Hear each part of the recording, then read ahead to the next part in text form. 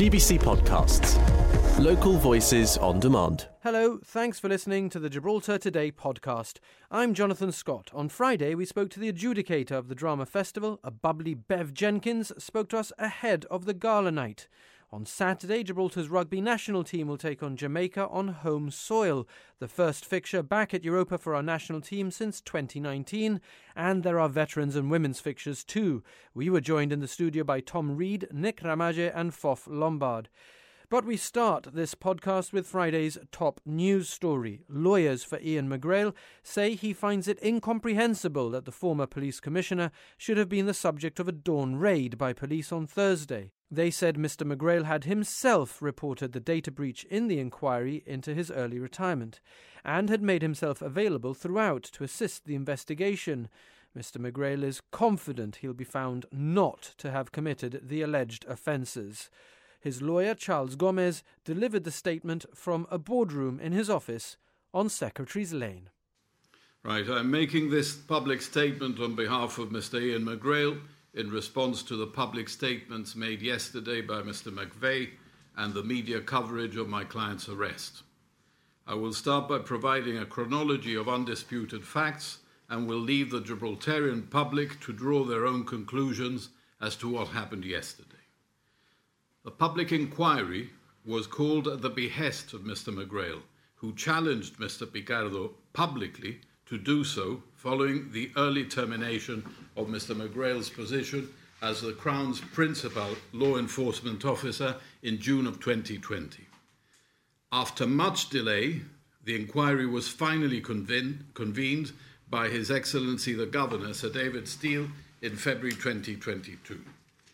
I would invite you to visit the inquiry website, coircomp.gi. This will give you the clearest possible indication of the matters at the root of the inquiry. Among those issues is the so-called Operation Delhi, which was a police operation investigating allegations of hacking and or sabotage of the National Security Centralized Intelligence System, and also alleged conspiracy to defraud. Gibraltar is, of course, at constant threat of criminality, including potential terrorism. During the time that the system was down, the security alert was at substantial, meaning that an attack was likely. In November 2022, it came to Mr. McGrail's knowledge that there had been a breach of data kept by the inquiry solicitors. Following a number of prudential checks, which he took, the potential data breach was brought to the attention of the inquiry, who passed it on to the Royal Gibraltar Police. The importance of this is that had it not been for the reports to the authorities made by Mr. McGrail, the data breach might have gone undetected. Subsequently, police action indicated that there had indeed been a data breach. All this is a matter of public record. Now, entirely separately, Mr. McGrail retained some of his personal files.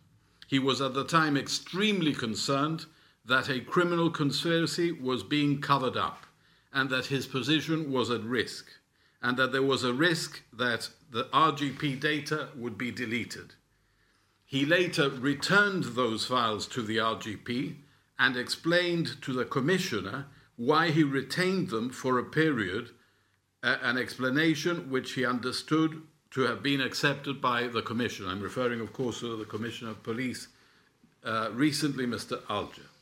Subsequent to being informed of the inquiry breach, Mr. McGrail himself repeatedly suggested that an external force should be instructed to investigate that and other matters of concern, some of which have also been reported in the press. It was therefore a cause of relief and satisfaction to Mr. McGrail that officers from the police service of Northern Ireland were delegated the task of investigating the inquiry data breach and other matters.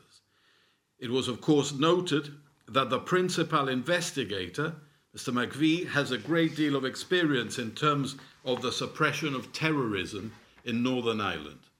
This added to the general satisfaction felt given the underlying aspects of Operation Delhi, which I have just referred to. On the 4th of February 2023, Mr. McGrail met with Mr. McVie in this office that you're now in. Mr. McVie being the senior investigating officer, and also in attendance for part of the meeting was his assistant, Mr. Kirkpatrick. The conversation was cordial, and Mr. McGrail urged Mr. McVie to obtain authority from the governor to expand the range of matters under investigation to the extent that they impacted on the public inquiry. Mr. McGrail made himself available to assist Mr. McVie and his team in whatever way they required. But in the period since the 4th of February 2023, Mr. McGrail was surprised that he had not been contacted again by the investigators. He thought that this may be because they were busy conducting inquiries. Meanwhile, Mr. McGrail had been working all hours to try to meet the deadlines and requirements imposed by the inquiry to ensure that the final hearing takes place in September. Notwithstanding, at 7:30 a.m. on the 23rd of March 2023, that's yesterday, a group of 6 police officers, led by Mr. McVie, turned up at Mr. McGrail's home armed with a search warrant. Mr. McGrail was arrested before the warrant was executed. His personal belongings were searched and his IT and mobile devices were seized and taken away.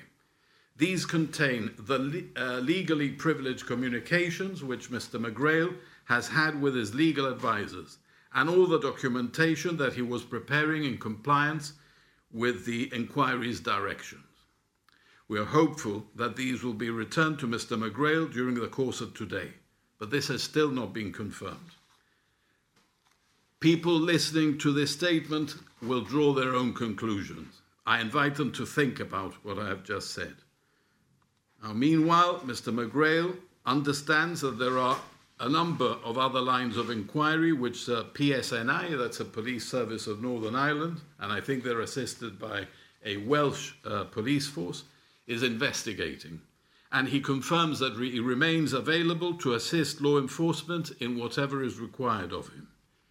Mr. McGrail is confident that it will soon be found that he has not committed the alleged offences and calls on the investigators to expedite the conclusion of their work so that it does not impact further on the inquiry's timetable. It is, however, regrettable that the investigators should have acted as they did yesterday. In relation to this and all other relevant matters, the Royal Gibraltar Police has been kept fully informed since at least November of last year, 2022. Now, in summary, Mr. McGrail called the inquiry. He reported the data breach to the authorities. He suggested that an external police force be brought in to investigate that and other sensitive matters. He notified the RGP of the documents that he had in possession. He met with the lead investigating officers, and he made himself available. And despite all this, he was arrested following an unannounced dawn raid 4 months after he uncovered the data breach and made all relevant reports to the inquiry and to the Royal Gibraltar Police. On another note, Mr. McGrail has asked me to publicly thank the members of the Royal Gibraltar Police who attended on him at Newmole House Police Station yesterday. He considers them to be a credit to Gibraltarian policing and wishes to join the Governor and Commissioner Alger in their reassurances to the public that the RGP continues to function competently, notwithstanding the grave challenges that they face, as Commissioner Alger stated in his recent police orders newsletter, which has caused so much public disquiet. Now, that is the statement which I've just read out on behalf of Mr. McGrail. I don't think it would be proper to take any questions except for clarification of anything I might have said. given the sensitivities of ongoing investigations and inquiries. McGrail is feeling hugely disappointed. He has 37 years of experience as a police officer in Gibraltar. It is his life's work, and having made himself available to the investigators, he finds it incomprehensible that he should have been the subject of a dawn raid yesterday. They had every opportunity to talk to him since they met here on the 4th of February. He was expecting them to come back. He was available to assist them in any way that they wanted. And I merely ask your viewers to consider how they would feel if in those circumstances they woke up tomorrow morning to find 6 police officers who then proceed to take your property and your communications devices and then haul you into a police station and keep you there for in excess of, I think it was 12 hours. Do you have a view on how this will affect the inquiry? Well, the hope is that it will not affect the inquiry. Mr. McGrail has made it his, again, life's work in the last year or so since the inquiry was convened to assist in its prompt resolution. The fact that he has found out and had to make reports about data breaches and so on is not his fault. It was his obligation to have brought these matters to the attention of the authorities. He is committed to the inquiry. He needs the inquiry to conclude its work in September, and we all hope that there is no delay, any further delay in this. It is affecting his life. His entire life is on hold, and for the purposes of the public good. So yes, that is a hope, that the inquiry will not be delayed any further. Will he be taking any action? No, he will continue working as he has, diligently and honestly and carefully, to ensure that the inquiry has all the information and all the assistance that it requires from him and from his legal team.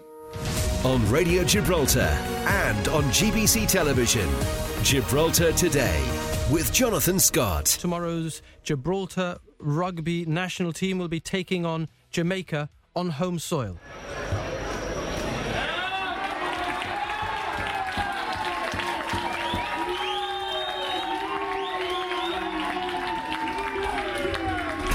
It's the first fixture back at Europa for our national team since 2019, and there will be veterans and women's fixtures also taking place on the same day. And it's my pleasure to welcome to the studio Tom Reid, who's the rugby GRFU Rugby Development Officer. Welcome also to Nick Ramaje, the national team manager, and to Sophia or Fof, who's playing rugby for our national women's team. So welcome to you guys. Thanks a lot for joining us. Where to begin? How excited is everybody about this weekend's rugby? I think from the senior standpoint, we're tremendously excited to welcome rugby back to Gibraltar, put on an international game at Fortress HQ. It's going to be a great day, great thing for Gibraltar. Yeah, on behalf of the women's team, I think we're excited to play on the same day and the same platform that the men's national team are playing, so it's a great opportunity for us. Women's rugby is coming along in leaps and bounds, isn't it? Yeah, exactly. It's growing as we see it week on. We've got more girls at training. This match will be the first match for a lot of players on our team, so it's just showing that women's rugby is growing.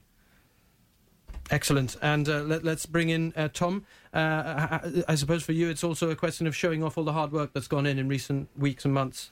Yeah, massively. I've been in post now for just over a month, so it's a great opportunity for me to be able to see the national team perform on the national stage, and being able to play against a team such as Jamaica, a good game last time out in Birmingham, so another opportunity for the lads to be able to put on show what they've been doing and the hard work they put into the game. Gibraltar Today with Jonathan Scott. Right now... Oh, Father, why have they locked you up in this dreadful dungeon? It's more than I can bear. I brought you a custard, Thomas. Mother's bought you a custard, Father. Yes, thank you. Oh, Father, if you don't give in to King Henry, they're going to chop your head off. Aren't you going to eat your custard, Thomas? No, thank you. I do like custard myself. That's an exchange at the Drama Festival. Tonight is the Gala Night, a series of public apologies by Bayside and Westside Drama Group, and also Gamper's Signed Me are the two plays selected to perform, selected by the adjudicator, Bev Jenkins. Good afternoon, and why did you choose those two, Bev? Well, hello. Thank you for asking me on your show. A pleasure to have you. Thank you. So these two plays that I've selected, it's nice that they're completely different. So the Gala Night tonight, we're going to see a comedy, and then we're going to see more drama with some more pathos in it. But these two plays, they're very professionally performed. I have to say that the standard, particularly, is really high. We sort of the scores are roughly around 70s and 80s, and I've actually scored one of these teams in an over 90. Oh, wow. And the last time I did that was in 2017. Oh, so you set the bar quite high. Oh, they produced the production. So but I mean, they you're one of the we all think back to school when depending on what teacher you got before. Yeah. I mean, GCSEs things became more formalised, but before then, certain teachers would mark more strictly. Certain teachers would mark more. I'm strict. I'm a tough cookie. It takes a lot to impress me. And you scored your 700th adjudication this week. Yeah, it was lovely. It was a youth group, and obviously we keep records of, well, I do, of all the things that I've, right back from the early 1990s when I started adjudicating. When you were 6. Yeah, right. And it was really lovely. It was my 700th production, and it was a youth team. So we all celebrated together, had a big clap, and it was a very special moment because, you do sort of tend to remember those milestones. I mean, just to explain the obvious, that means that you have watched and scored 700 performances. Yeah. I have. Okay, so your first time in Gibraltar, Bev. Yeah. How have you found it? I want to live here. I really want to live here. I have had a ball. We both. I brought my son with me, Sam. Unfortunately, my husband works with farmers and agriculture. He's an agronomist, so he can't come with me at this point of time. But Sam's an actor, so he's enjoyed. He watches the script for me. But we've been welcome. The welcome that we have had here has been second to none. Jovi and her team, Seamus at the Cultural Services. And Johnny Babes, the Minister of Culture. He's Johnny Babes. Yeah, officially nicknamed. Yeah, Johnny Babes. He's terrific. He's such an asset to culture. He's a busy man, and he has been every night and supported every team, and this is what I find from Gibraltar. It is a community. It's proud to be British, and it welcomes people. And I would love to come back at some stage. Thanks for listening to those highlights from Gibraltar Today. I'm Kelly Ann Borge, the show's producer. We're live on Radio Gibraltar Monday to Friday from 1 to 2, getting behind the headlines. And you can catch up here whenever you like. Until next time, have a good one. GBC Podcasts. Local voices on demand.